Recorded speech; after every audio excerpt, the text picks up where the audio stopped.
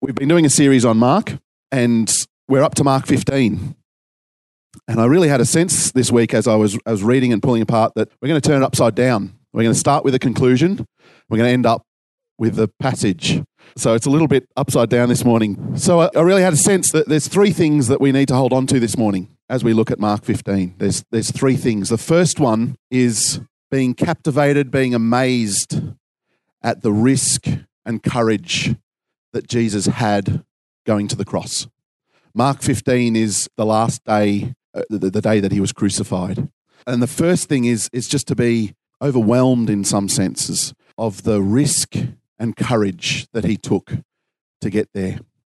But the second part is how different that risk and courage looks to what we think risk and courage looks like. In the same way that we've flipped the message upside down and started with the conclusion, the way that Jesus demonstrated what risk and courage looked like was very different to what we think risk and courage looks like. And the third part is that he invites us to participate in his risk and his courage. It was something that he not just did for our sake, but he did as a demonstration for us too. And there's a challenge in there for us to relook at what we see risk and courage to look like and to participate, to follow him in what risk and courage looks like. So there you go. That's the conclusion. We're all done. You know where we're landing. Risk is the potential of gaining or losing something of value. So you can see my little friend here, the mouse. What's he got to gain? Cheese. I'm looking at the size of the mouse going, there's 4 or 5 meals there. That's a lot to gain. What's he got to lose? What's something of value that he's got to lose? His life. Yeah. He's got a little head start. He's got a helmet on. But you can see that there's a risk here. There's something to gain of value. There's something to lose of value. That's what risk is.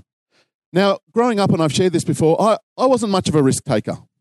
And more recent, I've regretted that as a teenager I didn't take more risk because I've had to discover as an adult what taking risk looks like, and I wish I'd discovered earlier. For me as a teenager, risk was joining a science club when it wasn't popular. That was my idea of risk. Or I think about as risky as I got was jamming with a friend during private study. And even in that, the teacher who came and caught us and told us off knew that I wasn't wired that way. He didn't even tell me off. He told the other guy off. So I didn't even get into trouble when I, this massive risk that I wasn't much of a risk taker. But I realise as I've gone on that there's value in risk and there's significance in risk that I didn't see as a young person. Now, I'm not suggesting teenagers go out train surfing. That's not what I'm saying, okay? There's plenty of things that you can risk. We're talking about value, yeah? The word value is in the sentence. No value in train surfing. So just want to clarify what I'm talking about risk. Beautiful. So we've got this sense of risk. Now, I've got a video that I want to play that looks at courage. Feeds it back, opportunity for Harvey, goes down towards half court, look out! Oh, revolt, remarkable! After one of the great marks, you will see that time and time again. Nick Revolt running with the flight of the football. This is a definition of courage. Courage is the ability to do something of value that frightens one, bravery or gutsy. So what do you see in that picture that might have been brave? Playing for the wrong team. He didn't know what was coming, but he was still committed to it, wasn't he? Why was he committed to it? What was the value? The ball? Money? Victory? Winning? Yeah. He was committed to something. He was prepared to step into something that was fearful, that had high risk, because he was after something of value. So we've got these ideas of risk and courage. Now, when we come to this scenario of Jesus' last day when he was getting crucified, there's a number of passages that we read about how we respond to that. Galatians 2:20 says, I have been crucified with Christ, and I no longer live, but Christ lives in me. The life I now live in the body, I live by faith in the Son of God, who loved me and gave himself for me. And Luke 9:23 says, Then Jesus said to them all, whoever wants to be my disciple must deny themselves and take up their cross daily and follow me. Yeah, courageous victory. This is awesome. This is a life of risk. But often we look at these verses and we pay lip service to them, and it's quite different to the way we actually live. And we have this wrestle, this tension about what it looks to take risk, to be courageous. We started the book of Mark with this line. This is Mark's headline: the beginning of the gospel of Jesus Christ, the Son of God. And I shared in that message that this is their way of saying the amazing, world-changing launch news of Josh's superhero God-Man. This is what Mark was starting with. And when we look at Jesus' life, as Mark has unpacked the journey of Jesus' life, we've realized that this amazing, world-changing launch news of Josh's superhero God-Man isn't what we expected. It isn't what we imagine a superhero to look like. It isn't what we imagined world-changing would look like. Does anyone know where that picture's from? Beatles. Well done. This is the mania, the hype around the Beatles. And sometimes we can approach the gospel and Jesus' life this way. There's a lot of hype, there's a lot of excitement, but the Beatles are gone. They're done. They came and they went. You look at these people there, their photos are there forever. That's in the media now. This is how excited they were about a band and some music.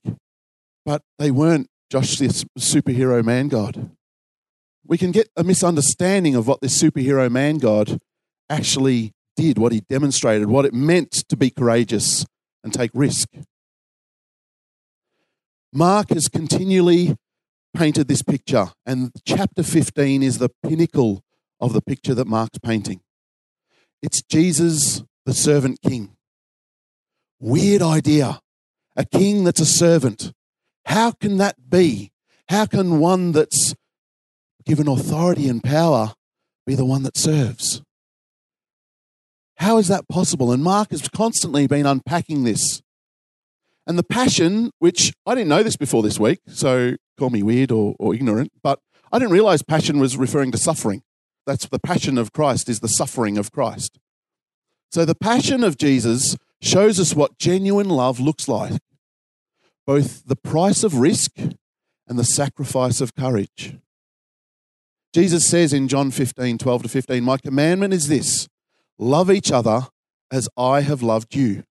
Greater love has no one than this, to lay down one's life for one's friends. You are my friends." See the link there? Lay down one's life for one's friends, and you are my friends if you do what I command. I no longer call you servants, because a servant does not know his master's business. Instead, I've called you friends, for everything that I learned from my Father, I've made known to you. Jesus is leading in a place of risk and courage in a very upside-down way. He's demonstrating love, not with the power and authority that he has, but in a flipped upside-down way of serving.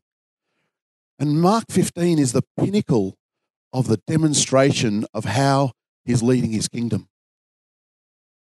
Hebrews 12, the end of 1 into 3, says this is how we should look at this gospel at Mark 15.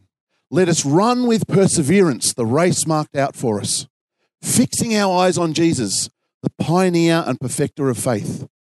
For the joy set before him, he endured the cross, scorning its shame, and sat down at the right hand of the throne of God. Consider him who endured such opposition from sinners, so that you will not grow weary and lose heart. We look at this scenario in Mark 15 of Jesus' sacrifice, of his death, as inspiration to run the race with perseverance, to not give up, to not grow weary and lose heart. It's a weird motivational speech, but it is one. It's one that lets us let go of the things that hold us back and run with perseverance, fixing our eyes on Jesus, the author and perfecter of our faith. I'm just going to start a little bit in Mark 14 because we're going to start at midnight and work through till 3 p.m. of that final day. So starting at midnight, we heard last week that the disciples fell asleep while Jesus prayed. So that's kind of kicking off the day. After midnight, Judas betrays Jesus. He's arrested and the disciples flee. About sometime before 1 a.m., he's taken to Ananias, the high priest. We don't actually read that in Mark, We find that in Luke and John. 2 to 5 a.m., Jesus is given an informal trial. The chief priests and the Sanhedrins pull him up and start talking to him. And this is where we finish Mark 14. But we've already seen at this point some of the things that Jesus has dealt with already in this last day. He's had his friends run away from him. So they started by falling asleep on him while he was praying. That's okay, we've all done that to our mates. But then they run off on him when he's arrested. They flee. He's then taken to Ananias the high priest and is taken to the Sanhedrin where they have this kangaroo court. This wasn't a proper, as Grant said last week, this wasn't a proper trial. A bit hard to have a proper trial at 2 to 5 in the morning. The Sanhedrin wasn't meant to start till 9 o'clock in the morning, but they wanted to deal with this quickly. They finally got him, and they want to deal with him, and they've run this kangaroo court. And already those in charge, spiritually in charge, have questioned him and challenged him, saying, you claim to be the Son of God. What's your answer to that? This isn't the first time he's had conversations with these people, but this time he stays silent. What's your response when you face injustice? Stay silent? Is that our first answer? That's unlikely. My first response is, it's unjust. I've got to do something about it. And in this place, obedient to the Father, he sits there silent, listening to the lies that are presented before him from those who have spiritual authority over the Jewish people. His Father's house, and he sits silent, watching this injustice go by.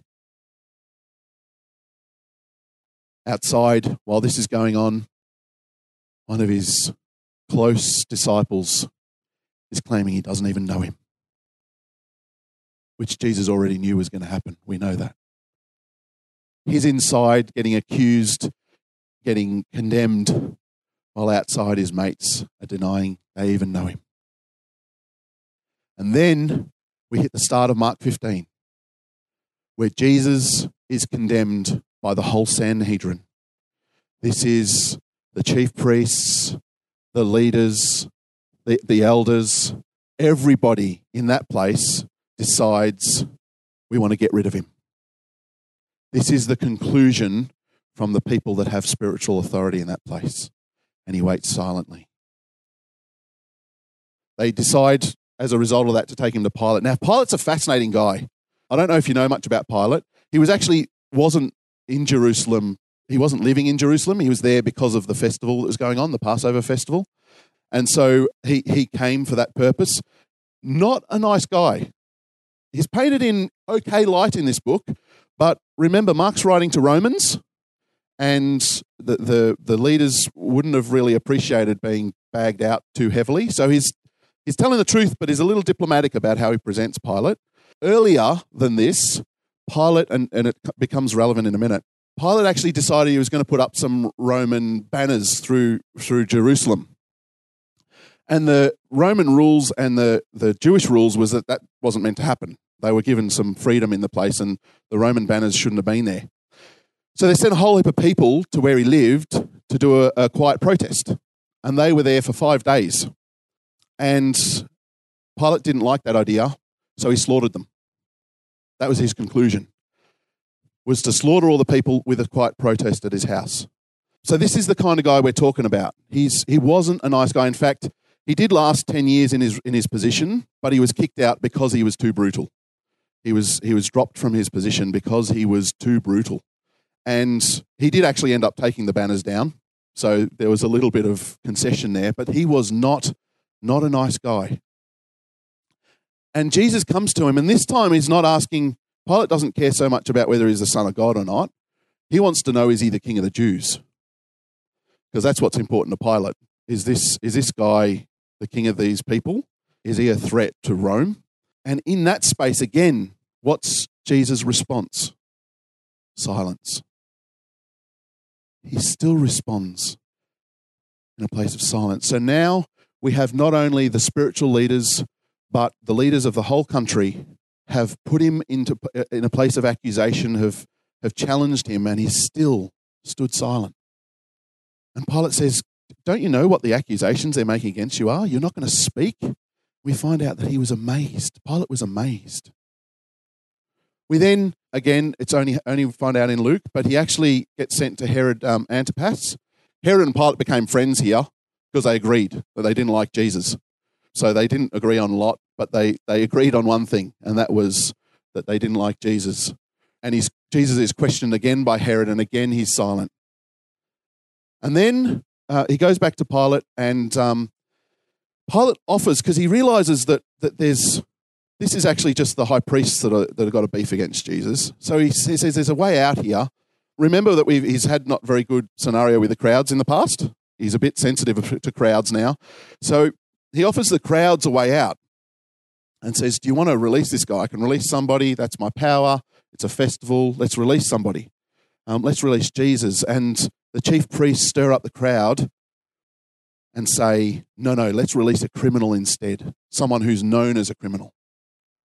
So now we've got the crowds batting for a criminal over Jesus, a guy that's done nothing wrong, and even the crowds which he has invested so much of his ministry into have now said, we prefer a criminal. And so Jesus says, okay, I'll release Barabbas, and he condemns Jesus to death. Part of the crucifixion process is to be flogged. Flogging was a way of shortening the crucifixion process. Crucifixion took maybe 3-4 days, but to make it a little bit shorter, they flogged them. They wore them out first. But in this case, they didn't just do that. I forget the wording they use. There's 600 soldiers. That's the terminology for the Roman group of people that were at this place. 600 soldiers were there, part of this this flogging where they mocked him as a king, where they put a royal bit of cloth, purple cloth, and a crown on his head and mocked him.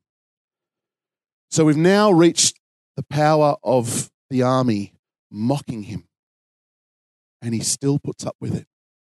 He still takes this on. He's taken to Golgotha, and he doesn't have the energy even to carry his crossbeam. So a guy from Cyrene has to carry it for him. This is how worn out he is by this point. And then we see at 9 o'clock in the morning, he's actually crucified. Now, crucifixion, as was mentioned last week, was a very, very humiliating way of dying. It was deliberately done publicly. It was often beside the road so that people could walk past for 3 days watching someone die because they deserved it. They deserved to be seen that way. Earlier, 2 disciples were arguing about who was going to be on the right and left of Jesus' side when he was in glory. And we have the irony of a picture of 2 criminals beside Jesus in this place. And still, he's naked, he's obviously in a lot of pain, but Mark's very sensitive about that. Mark doesn't want us to focus on the gore of this story. There's many times where he could have given a lot more detail about the whipping process, about what it would be to crucify, but he doesn't focus on that. This is about shame. This is about humiliation. This is about the level that Jesus was prepared to go to demonstrate what love looks like. This was the level that Jesus chose to go to. Everything here he chose. We're talking about the Son of God. We're talking about someone who said, not my will, Lord, but yours. This is profound. This is not what we think love looks like. To give up everything that he had, his titles, everything. They're even casting lots over his clothes in front of him. The last thing that he's got left. Everyone else has deserted him.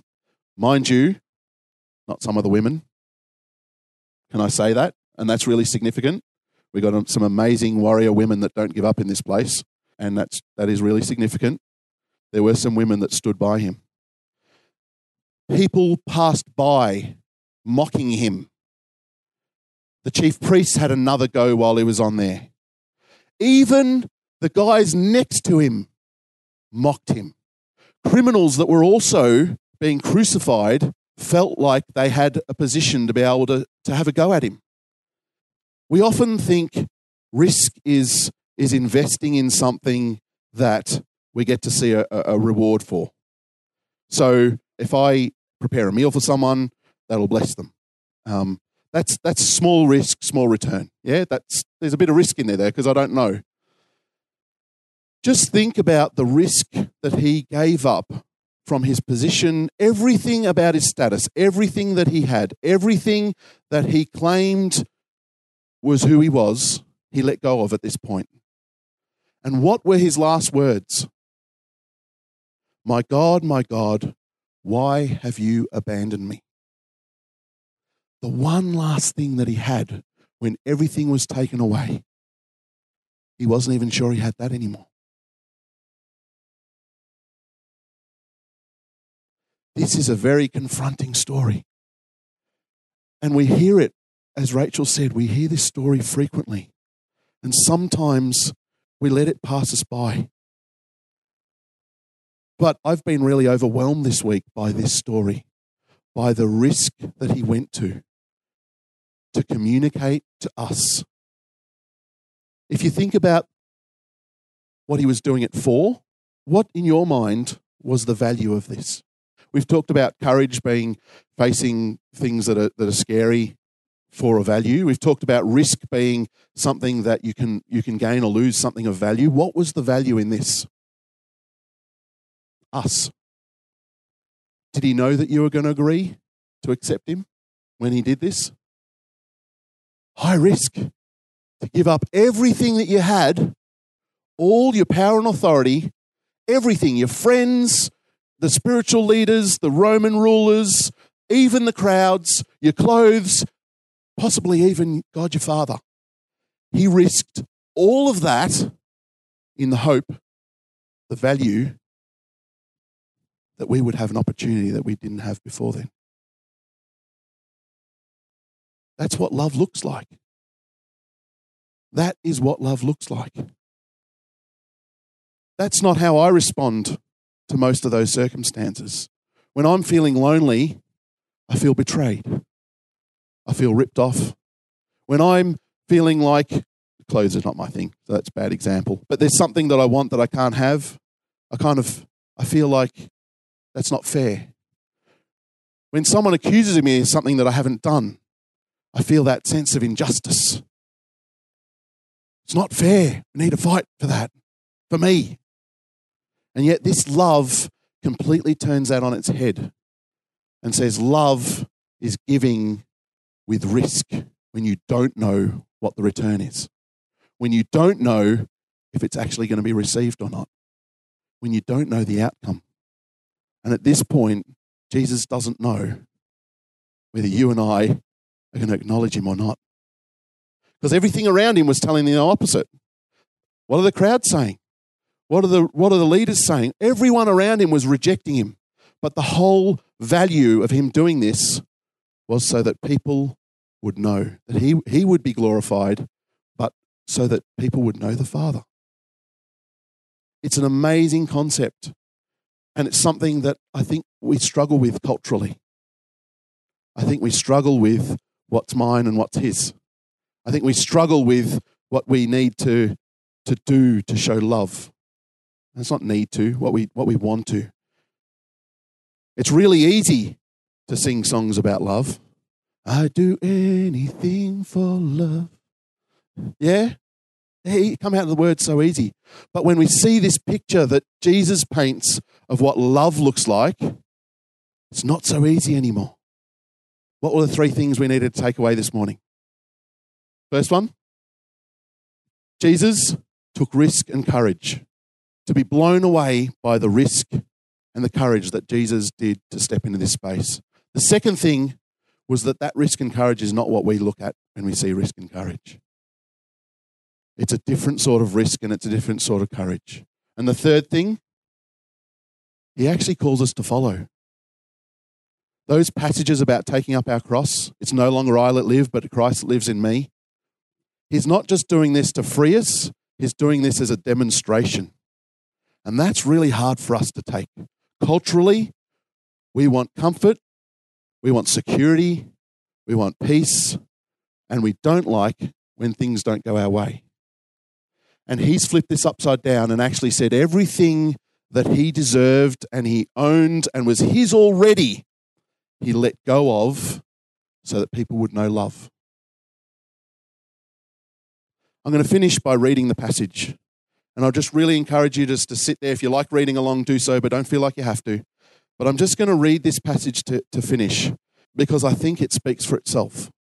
And I think as you hear it, you'll hear the profound risk and sacrifice that Jesus gave to show us what love looks like, to bring the thing that he valued most, obedience to the Father, and for the opportunity for us to know the Father, and for us to see what following Christ looks like. So I'm just going to start, and we're going to finish at verse 39. There's one more thing that I just want to share before I do that, and that is where we're at as a church. Because I really do believe that God is calling us. We've been looking at Mark for a reason. It's not an accident that God's got us looking at Mark. And yes, it is confronting and challenging, but he's brought us together as a community to journey this together with intention. Often people who take risks and do courageous things are looked at as crazy. And to be honest, I look at those video clips of people doing amazing marks and think they're crazy. But that's because I don't see the value in what they're doing. I think they're amazing, they're spectacular, but I guess the idea of winning a football game doesn't inspire me. But as a church, the idea of having an impact in this community, of spurring each other on to be God's salt and light in this community, is something I value and is something I'm prepared to make sacrifice for. I'm prepared to take risk and be courageous in. And yet there's part of me that still isn't sure whether I can do that. And that's why we've been brought together, because each of us have different things that we bring to spur one another on. And as you are challenged, encouraged, inspired to persevere with the hope that Jesus has given us, I'd really encourage you to think about what you can bring in that space to encourage the body.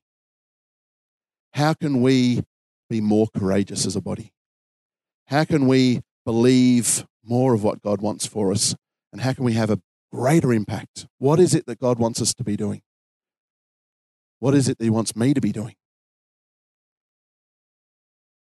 Let's read Mark 15.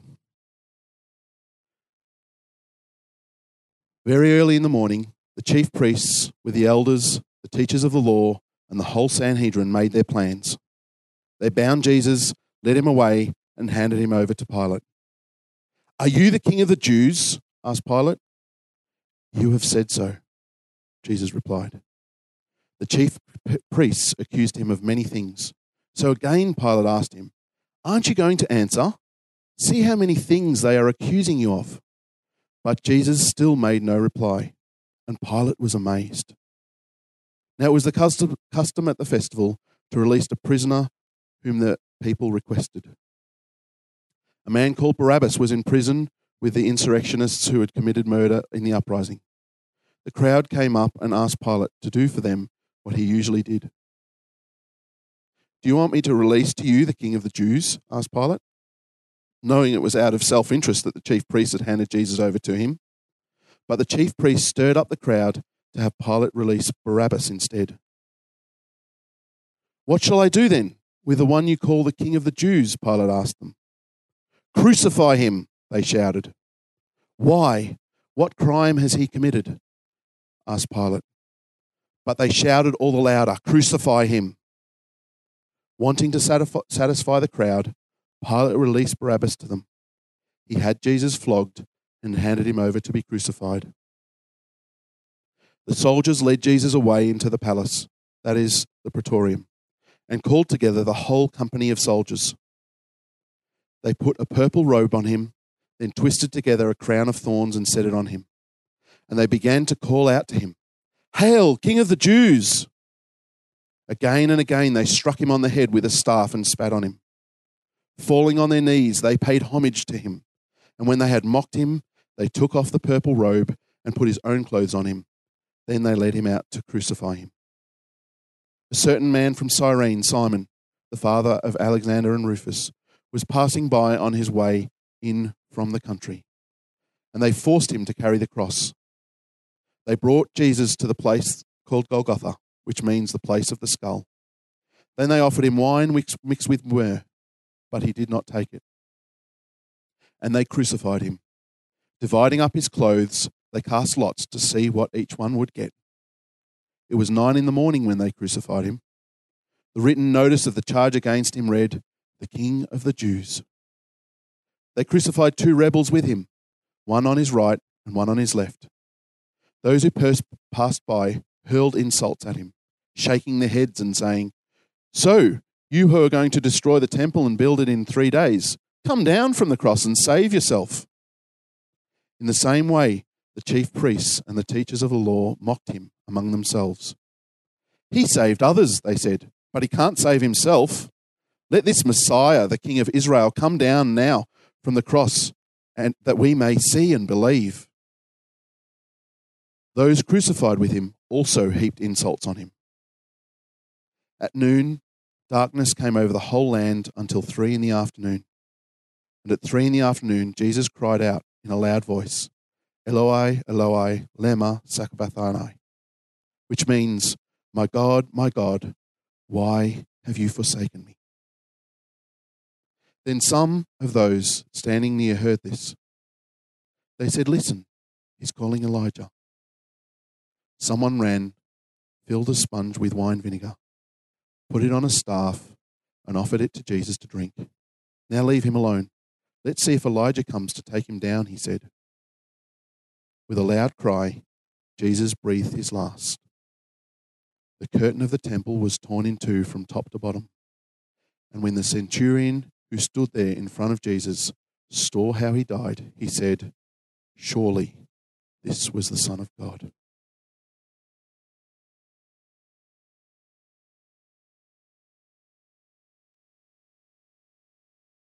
This is the first time this has been declared in the book of Mark by someone other than Jesus or Mark. The centurion was the guy in charge of the team of 4 that were executing him. A Roman, not a Jew. The first person to declare who Jesus truly was the man standing in front of him, who had nothing to gain or to lose. But he recognized what love looked like. He recognized something amazing about this man before him.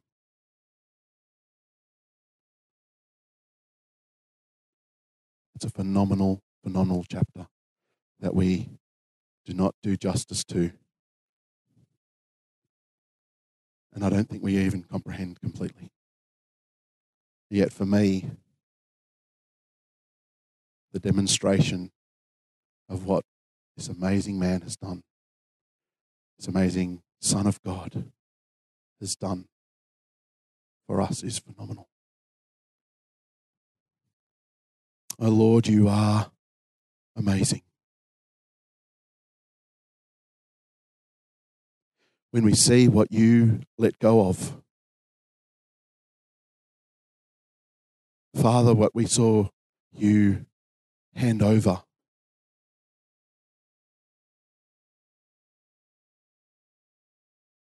we are blown away.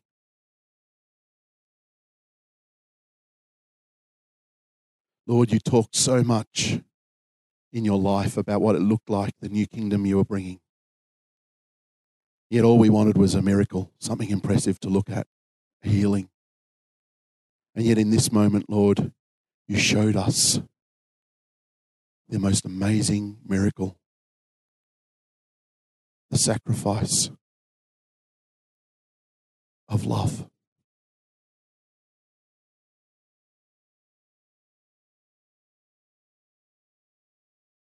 Jesus, we want to start by saying we thank you.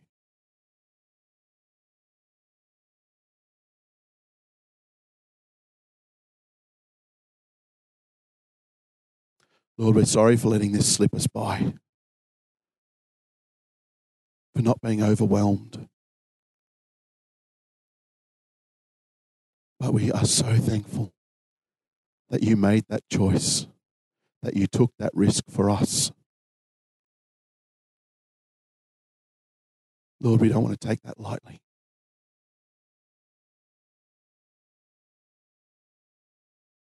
We acknowledge that risk was high.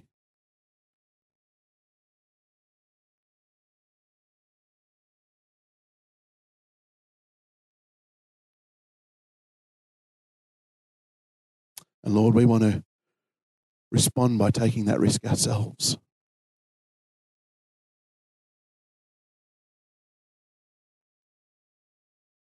By loving others, Father, and we can't do that without you. Holy Spirit, we ask you to renew our hearts, Lord God. Renew our minds. Help us see the way you see. Help us believe the way you believed. Lord, you were there because of the joy that was set before you.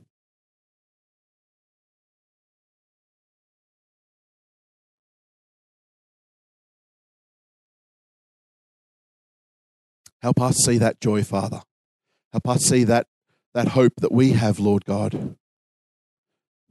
Help us look beyond the sacrifice and the price and the challenge and the persecution, Lord, and see the joy and the hope that you see.